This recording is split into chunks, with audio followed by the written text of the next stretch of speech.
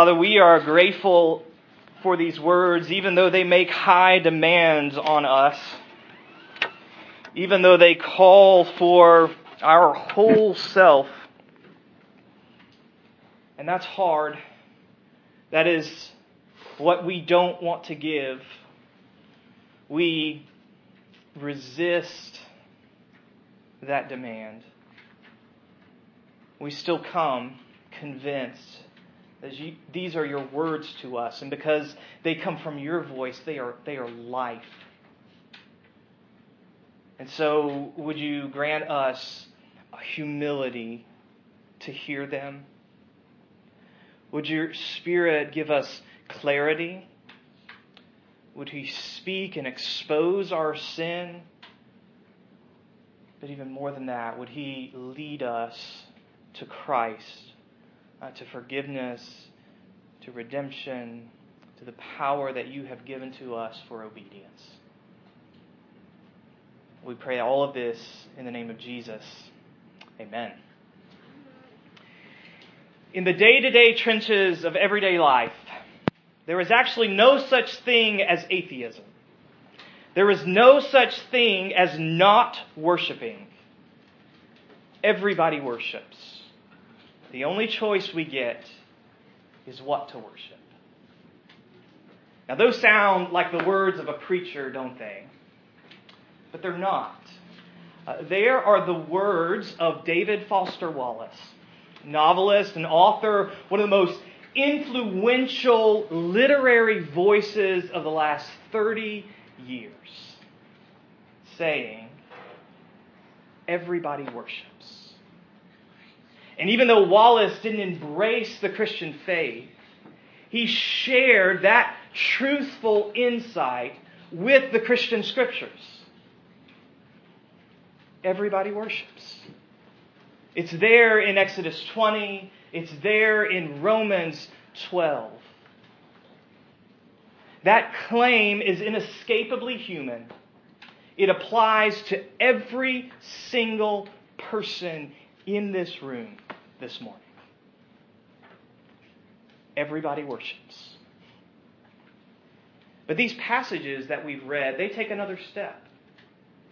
They step beyond, yes, the reality that we all worship, and then they give us the voice of God saying to us, to every one of us, worship me, and worship me alone. I want to come to that demand this morning, a demand we find in Exodus 20 and in Romans 12, and I want to ask a couple of questions.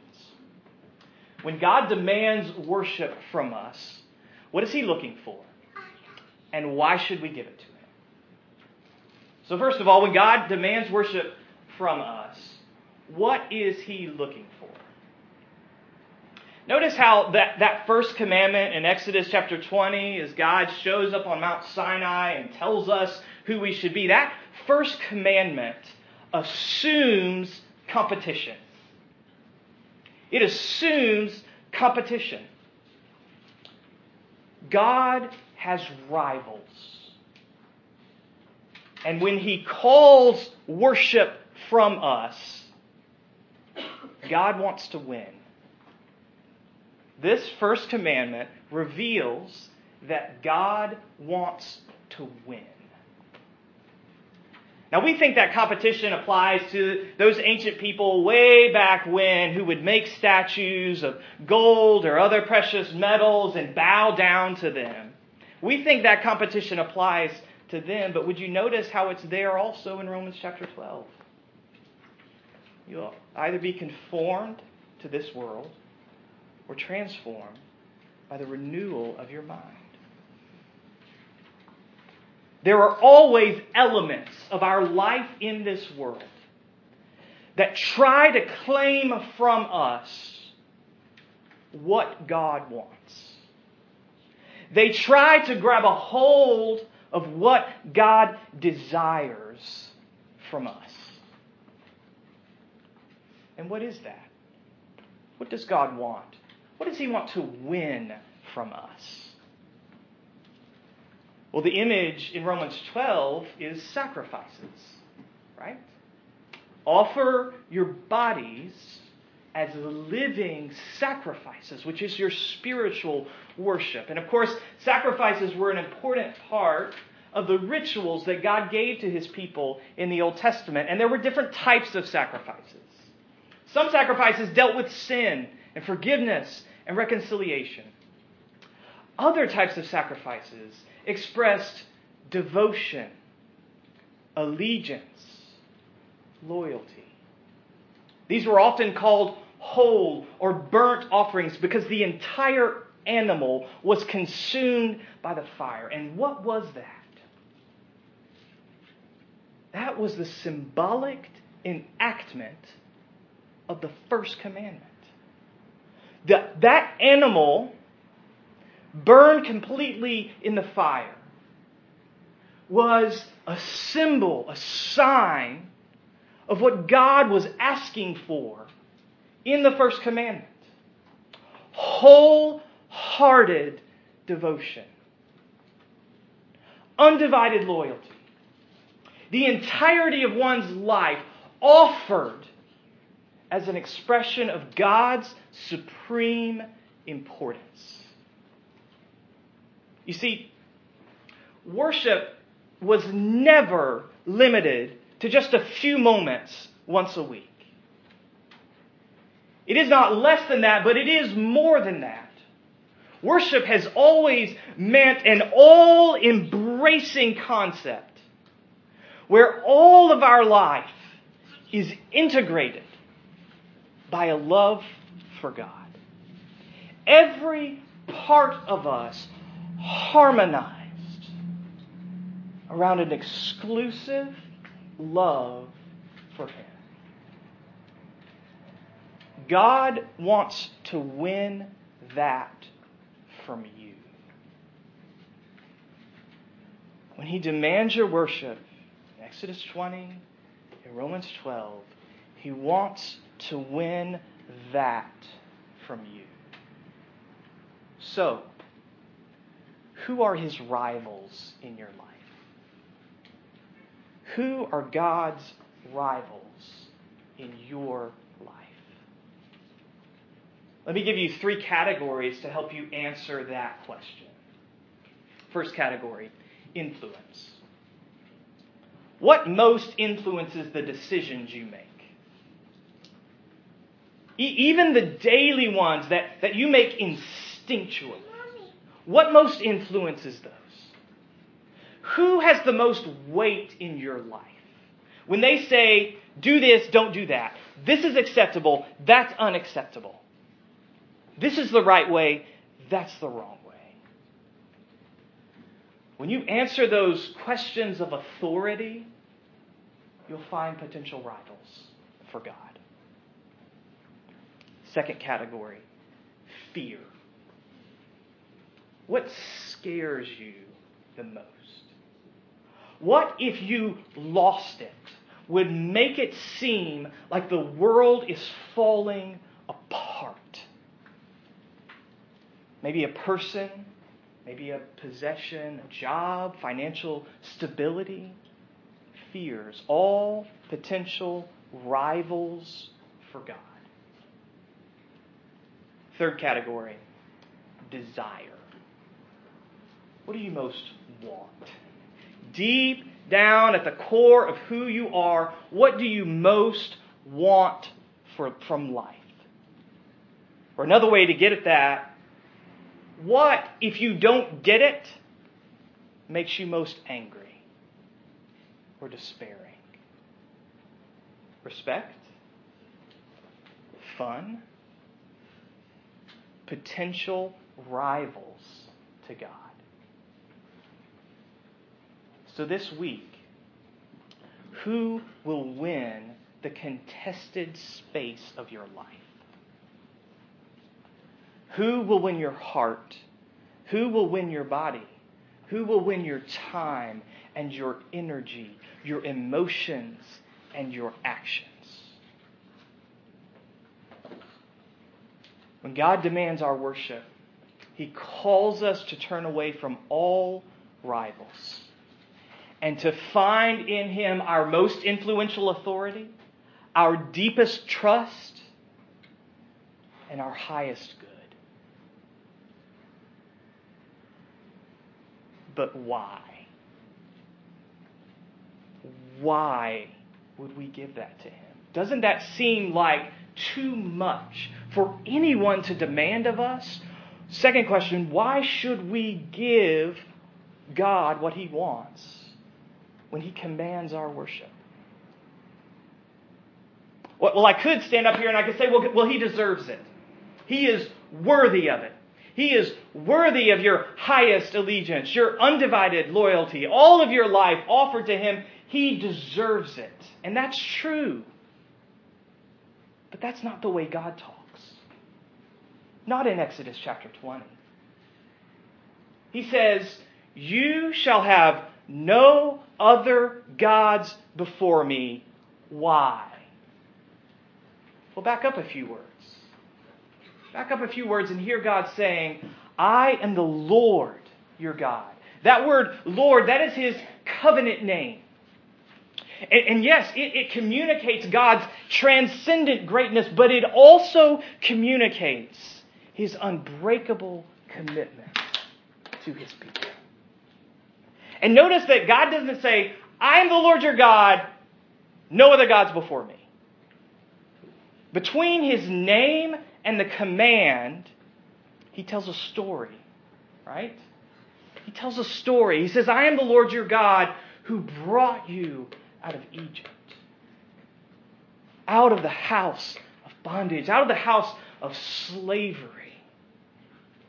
And those little phrases, they're like hyperlinks that connect to the first 19 chapters of the book of Exodus, where we see God as a mighty warrior fighting for His people. And it is that story that births the command. It is that narrative that produces what God demands from His people. In other words, God is saying to His people, "I should win in your life because I have won your life. I have defeated all the rival gods of Egypt. I have defeated Pharaoh. I divided the sea. I gave you water and bread and food and protection in the desert. I have won your life. Therefore, I should win in your life." But that's then. Back then. What about us?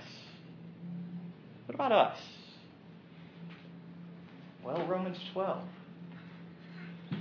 The Apostle Paul gives us the command of God that we should offer our lives as living sacrifices. But notice that the command in Romans chapter 12 comes in Romans chapter 12. And he starts by saying, "I urge you, therefore, by the mercies of God." There's another hyperlink that connects what he's about to say to all that has come before in the book of Romans. Chapter 1, where he reveals the problem of idolatry and the judgment that we deserve because of turning to other gods. But then between chapter 1 and chapter 12, he lays out all that Jesus has done to rescue us, to redeem us. So chapter 5, while we were sinners, while we were enemies, while we were breakers of the first commandment, Christ died for us.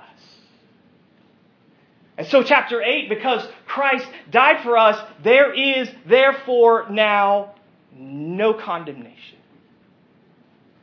to those who are in Christ Jesus. Because of Him, instead of judgment and slavery and death, we get the Holy Spirit and freedom and life. And so then, chapter 12, I urge you therefore by the mercies of God, present your lives as living sacrifices. That word mercy, It's the Greek equivalent of the Hebrew word that also means womb. God's mercy is the womb of worship. It is Christ's sacrifice that is the motivation and the possibility of our life of sacrifice for God. God should win in your life because through the death of His Son, He has won your life. Mercy, therefore, worship. Please do not get that order reversed. So much hangs on the order of that. Mercy is the womb of worship. Worship is not the womb of mercy. Your loyalty and allegiance to God does not produce God's loyalty and allegiance to you. It is His mercy that creates that. It is the work of Jesus that makes that a possibility. To live as if our worship produces God's mercy is to try to drive a car without an engine. And that order is so important for more than this, but for at least a couple of reasons. Because that order, mercy, therefore, worship, it takes away the power of our self-condemnation. It takes away the power of our self-condemnation. Listen, I know y'all, because I am one of y'all. And when I hear, and when many of you hear, who rivals God in your life, we can go to town on ourselves, right? We become excellent, world-class prosecuting attorneys. And we can lay evidence after evidence after evidence of our guilt, of our failure, and of our shame. But can you please hear, before Paul says to you living sacrifice, he says to you, no condemnation. No condemnation. Honest self-examination is a good thing. It's a good thing. And if you honestly self-examine yourself, you're going to find sin. You're going to find opposition to God in your heart and in your life. But what do we do with that? What should we do with that? We need to bring it to the mercies of God. We need to bring it to the voice of Christ saying, no condemnation. We need to find that our guilt isn't even a drop in the ocean of God's grace. So mercy, therefore, worship, it takes away the power of our self-condemnation. But it also takes away the power of God's rivals in our life. It is God's mercy that takes away the power of God's rivals in our life. Because while God through Jesus says to us, no condemnation, anything that we attempt to put in His place will condemn us, will crush us, will consume us. If you put work and success in the place of God in your heart, it will consume you. Listen to these words. This is a great quote to describe what I'm talking about. It says, pretty much anything else that you worship will eat you alive. If you worship money and things, if they are where you tap real meaning in your life, then you will never have enough. Worship your body and beauty and sexual allure, you will always feel ugly. And when time and age start showing, you will die a million deaths before they finally grieve you. Once again, those sound like the words of a preacher. But once again, they are the words of David Foster Wallace, a man who did not embrace the Christian faith, but shared the insight of Scripture. That if you put anything in the place of God in your life, it will condemn and consume you. But those voices, they lose their power when we can see the contrast.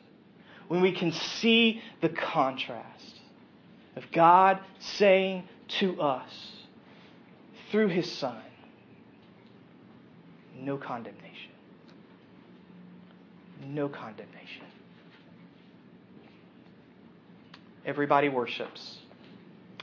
Everybody worships. Every person in this room worships. The question is, will you worship the lethal and condemning gods of money, reputation, pleasure? Or will you respond with your worship to the merciful one who died to give you life? Let's pray.